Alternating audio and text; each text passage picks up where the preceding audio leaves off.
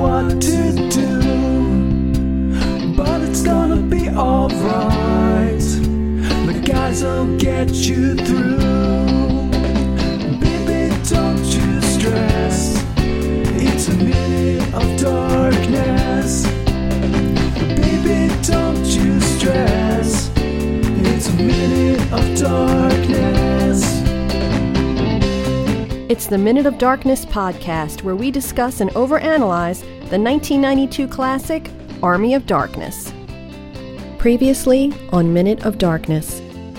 The man Rick Ingham, called a 127 Hours cosplayer, Ash Williams, has returned to the present and is working at S-Mart. He just finished telling a very bored-looking Ted Raimi what has happened in the movie so far.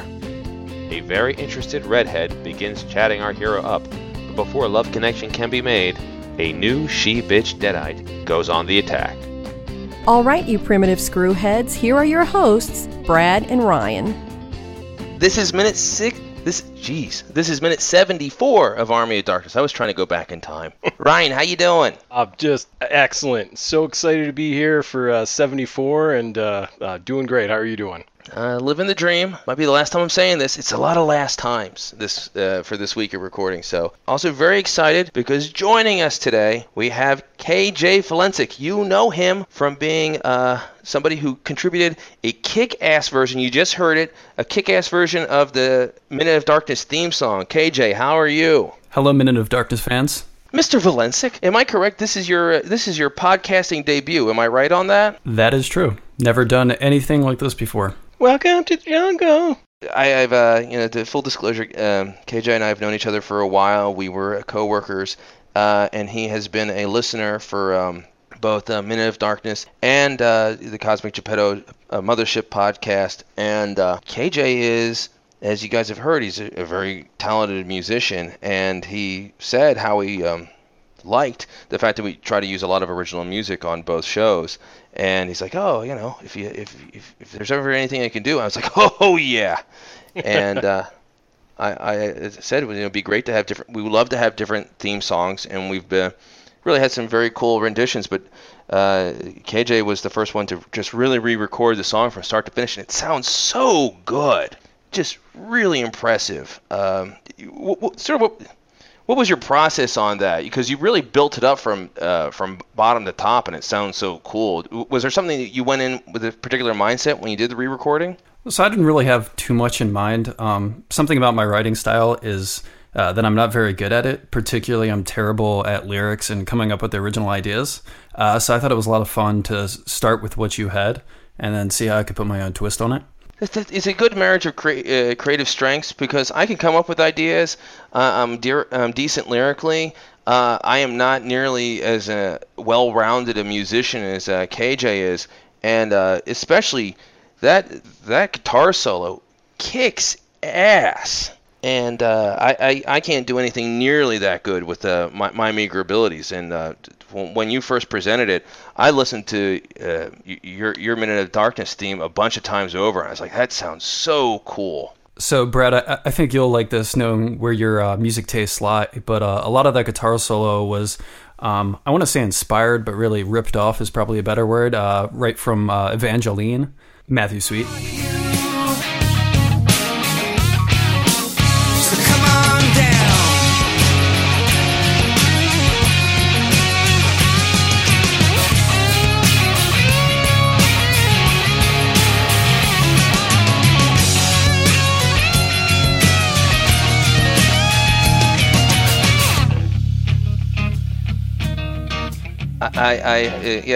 The people who listen to the Cosmic Geppetto podcast, it's pretty well known. I'm a huge Matthew Sweet fan, especially his album Girlfriend. I heard a lot of Robert Kine, who did a lot of the lead guitar work on Girlfriend from in that, and it was like, oh, that sounds so cool. And I immediately wished, it's like, it'd be nice if I had more spare time and like KJ and I could jam, because I just love that sensibility. It's really, really great, and thank you so much for donating your talent to the show. Yeah, it was a lot of fun. I'm wondering how many times you're going to call me Ken during this episode. There'll be a handful. Another backstory. When we're co-workers, everyone at work calls KJ Ken, because KJ is for Ken Jr. We don't know Ken Sr., so we don't call him KJ. And I remember the first time I heard someone call you that, it was some work event, and your beautiful wife was there. And I think she said, it's like, where's KJ? It's like, I don't understand what those letters mean.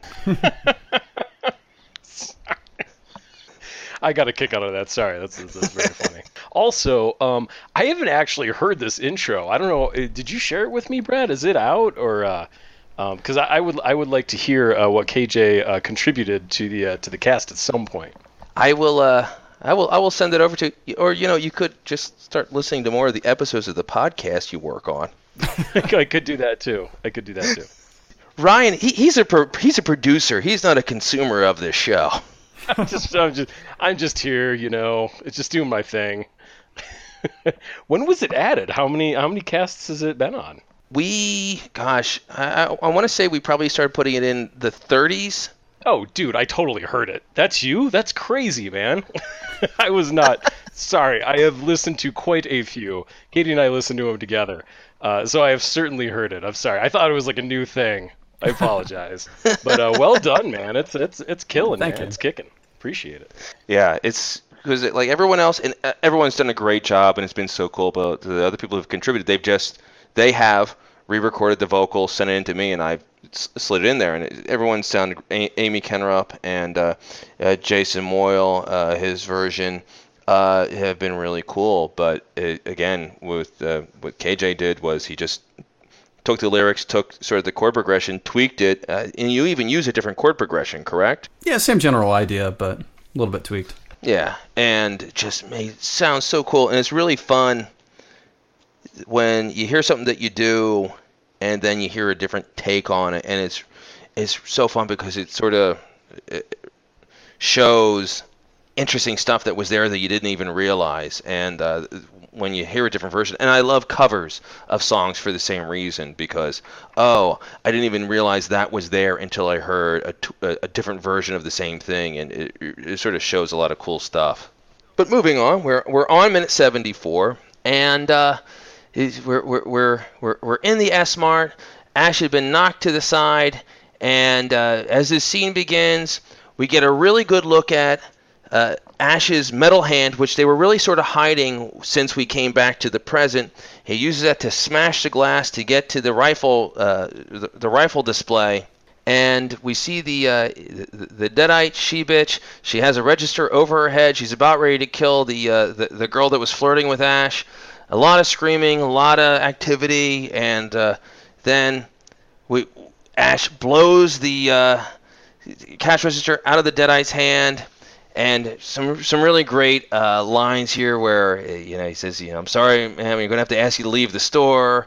Who the hell are you? It's just Ash had sort of transformed to meek, everyday Ash up until this moment, and now the badass Ash has come back in full force, and it's pretty awesome. Yeah, I mean, there's so much about this scene that I love, and I'll get into detail a little bit later because there's a lot going on. But like when he's standing up on the table, out of nowhere, he's got this huge leather holster for the gun on his hip. Like, what time did you have to get that? And he's got the gun. It's still got a price tag on it, and he's delivering lines like he never left medieval England. But my first impressions of this beginning scene where the she-bitch is like talking all sorts of shit, and he's just like, "Lady, I'm gonna have to ask you to leave the store." And he's like, she's like, "I'm going to swallow your soul." And he's like thinking to himself, "I've heard this before." And he's like, "Come get some," and ensues this this ballet of violence. And it's just, it's refreshing. It's a refreshing end. Well, what also something I'm sure you appreciate, I'm sure you notice, once he's on top of there and he's joining the fight, Ash's hair is better. I didn't actually, I've called out his hair often, as a producer will. But like I didn't notice that it got better until recently. So you are correct. They did his hair up, and it's banging right now, as it should be at the end. So Ash jumps onto the cart. He sort of throws the rifle up in the air, jumps in the cart. He's sort of surfing it, lands in his hands, is just firing off shot after shot after shot. Jumps off the cart. There's some awesome kicking and shooting more of the rifle. There's a lot of the Deadite being acrobatic. There's, of course, it's like the sports department. She's jumping off of trampolines that are everywhere, and just completely ridiculous and fun. And it's pretty much getting right up to the end, and it's just a very comical scene, and the action so out there.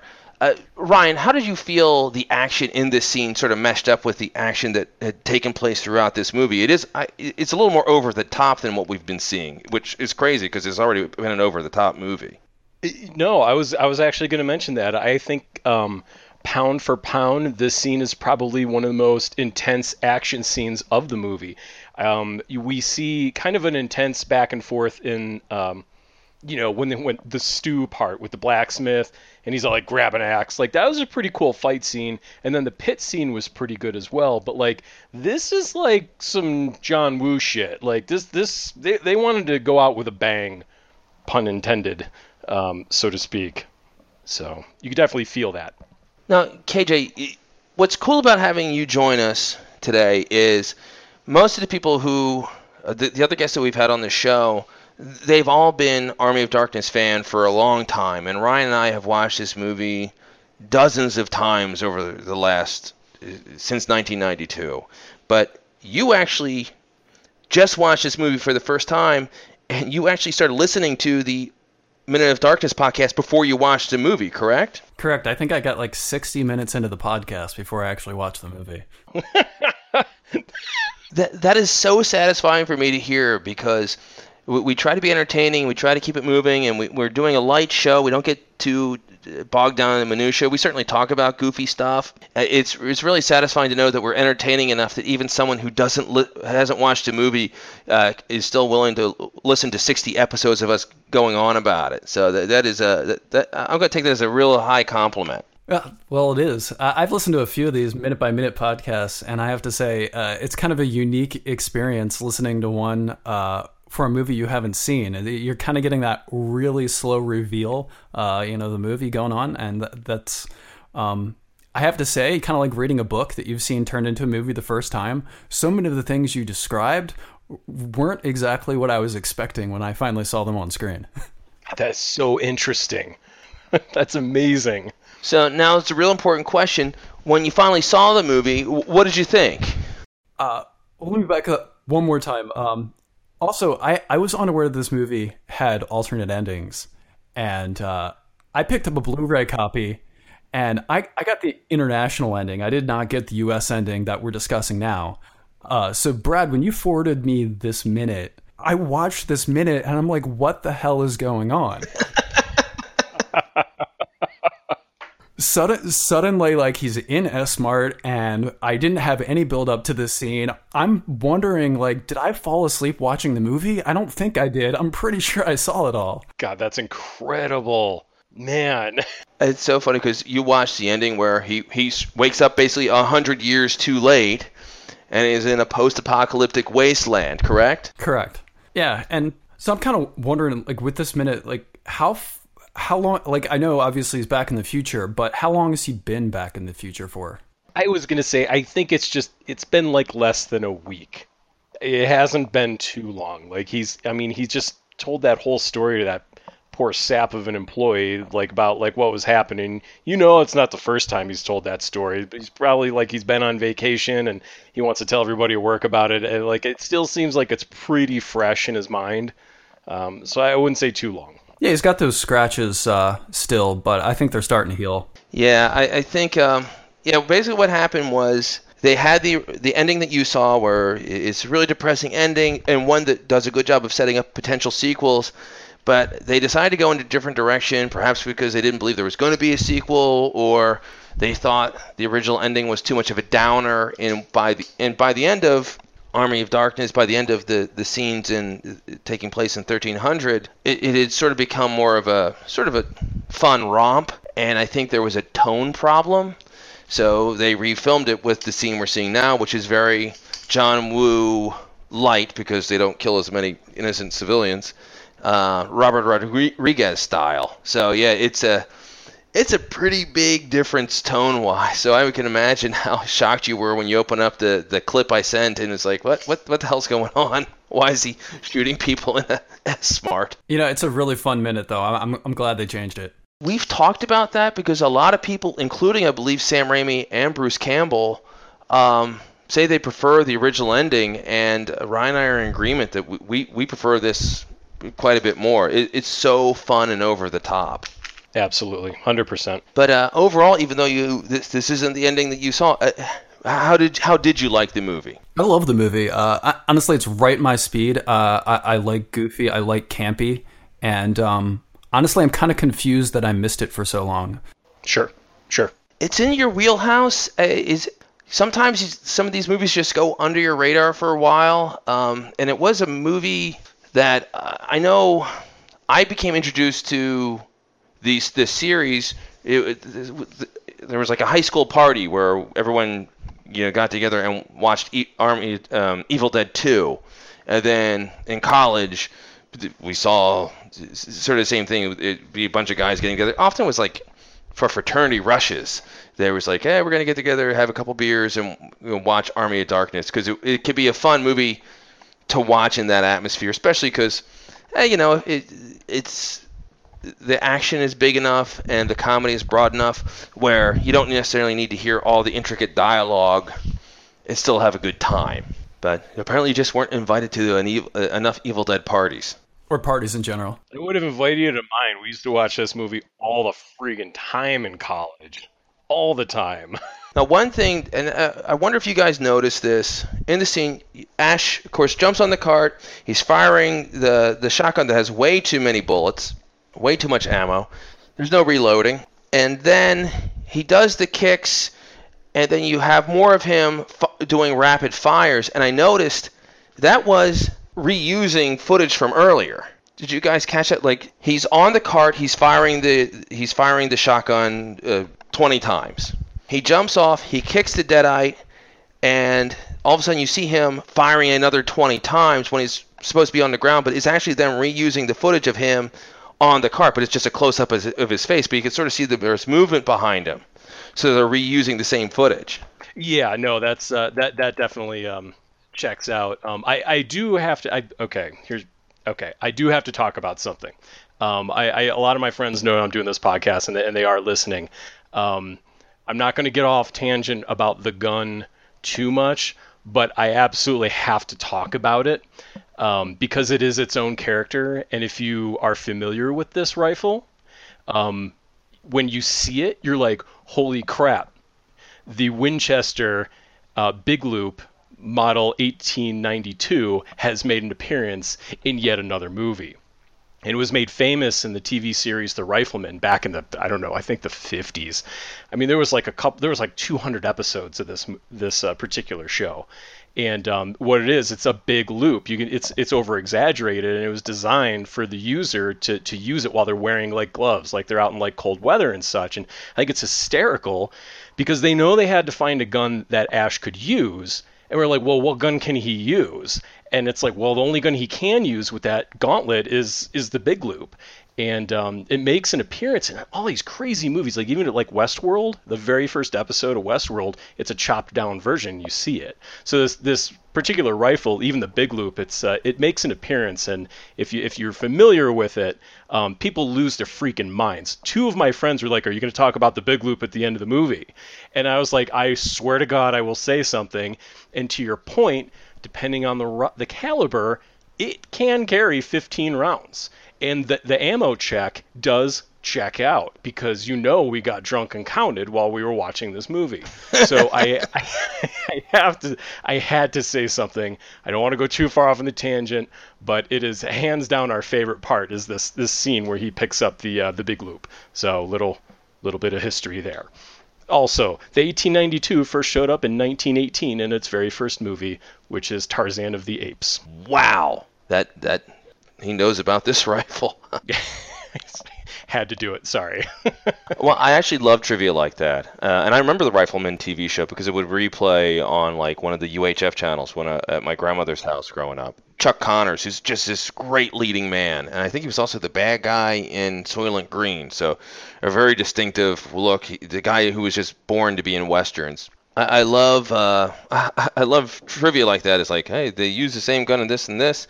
Something that actually ties in to Bruce Campbell is how familiar or were you guys fans of his TV show Briscoe County Jr.? I've seen a couple episodes for sure. Have not seen it. It was a fun comedy western that ran one season starring Bruce Campbell, and it was produced by Sam Raimi. And it was just a weird mashup of fun, action, comedy, and even some sci-fi.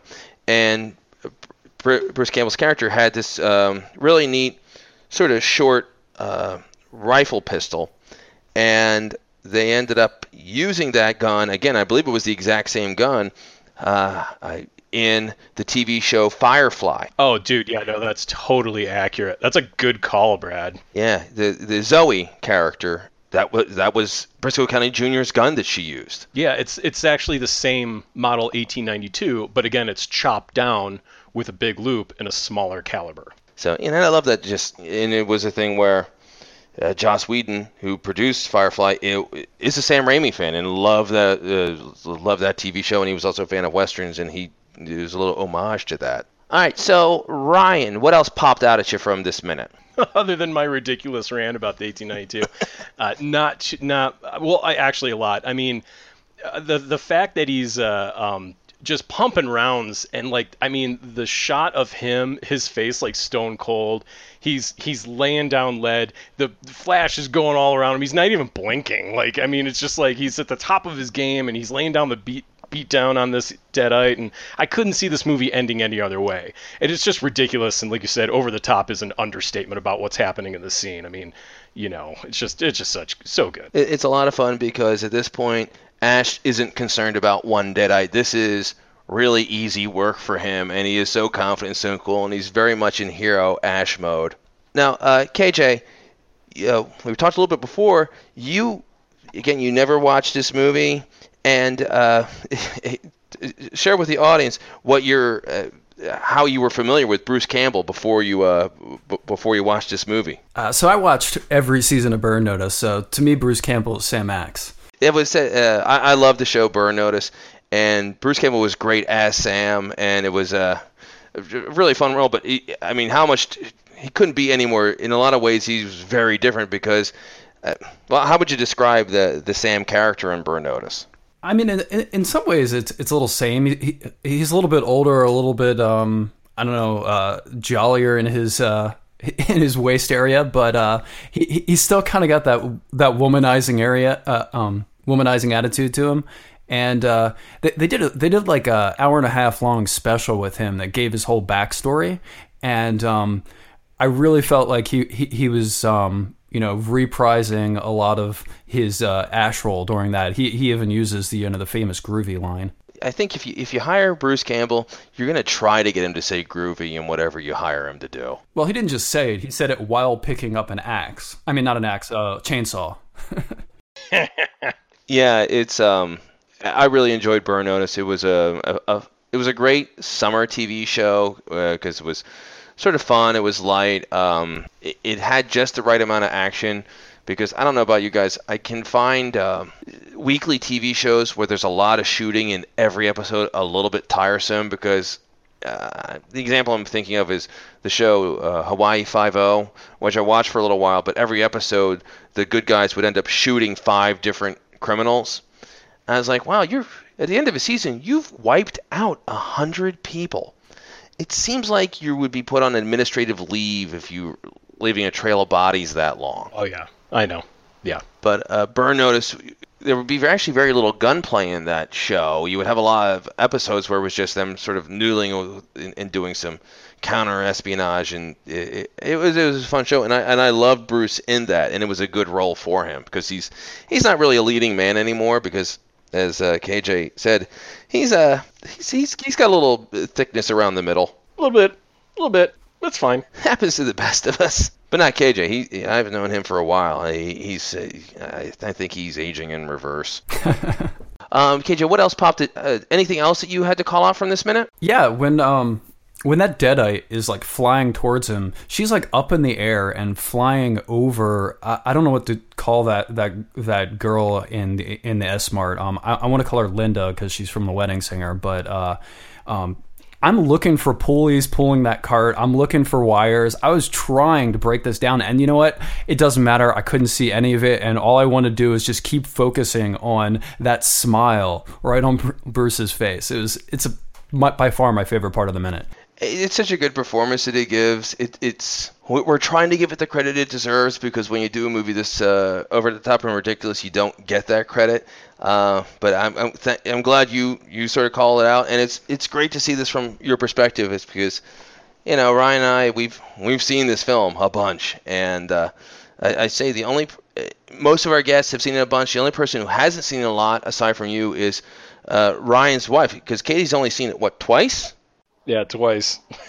So very cool. And just one last little thing.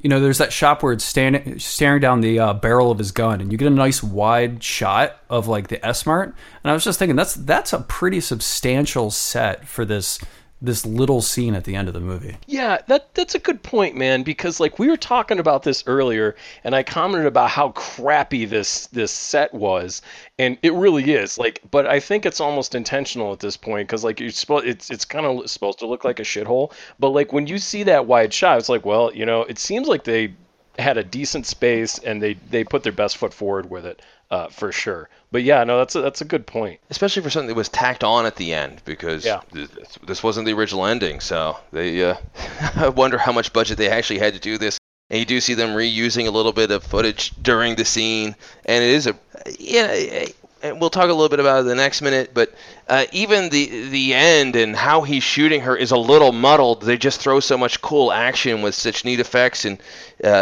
at you so fast that you don't sort of break it down too much. But we do this minute by minute, so we break everything down. Break it down. KJ, unlike most people who've been on the show, pretty much everybody has something to plug, but you are not on another podcast. You're not. Is there anything? Do you have a Twitter handle or anything? If people wanted to hear more of your music, or should they just keep an ear open for you on the Cosmic Geppetto podcast? Because we're going to have you back on that. I've got nothing whatsoever, so I would say, yeah, listen for me there. Hopefully, adding more music. There you go. The offer is out there, so very cool. And we're going to keep you in the house. I'm so glad that you were able to do this. But Ron, I think we've beaten up this minute pretty good. Shall we wrap it up? Let's do it, man. Let's wrap it up. Minute of Darkness is produced by Geppetto Studios. Find out more at CosmicGeppetto.com. Our email is minuteofdarkness@comcast.net. I'm Rick Ingham from the Mad Max Minute Podcast. Dig, damn you, dig faster! I shall command every worm-infested son of a bitch that ever died in battle.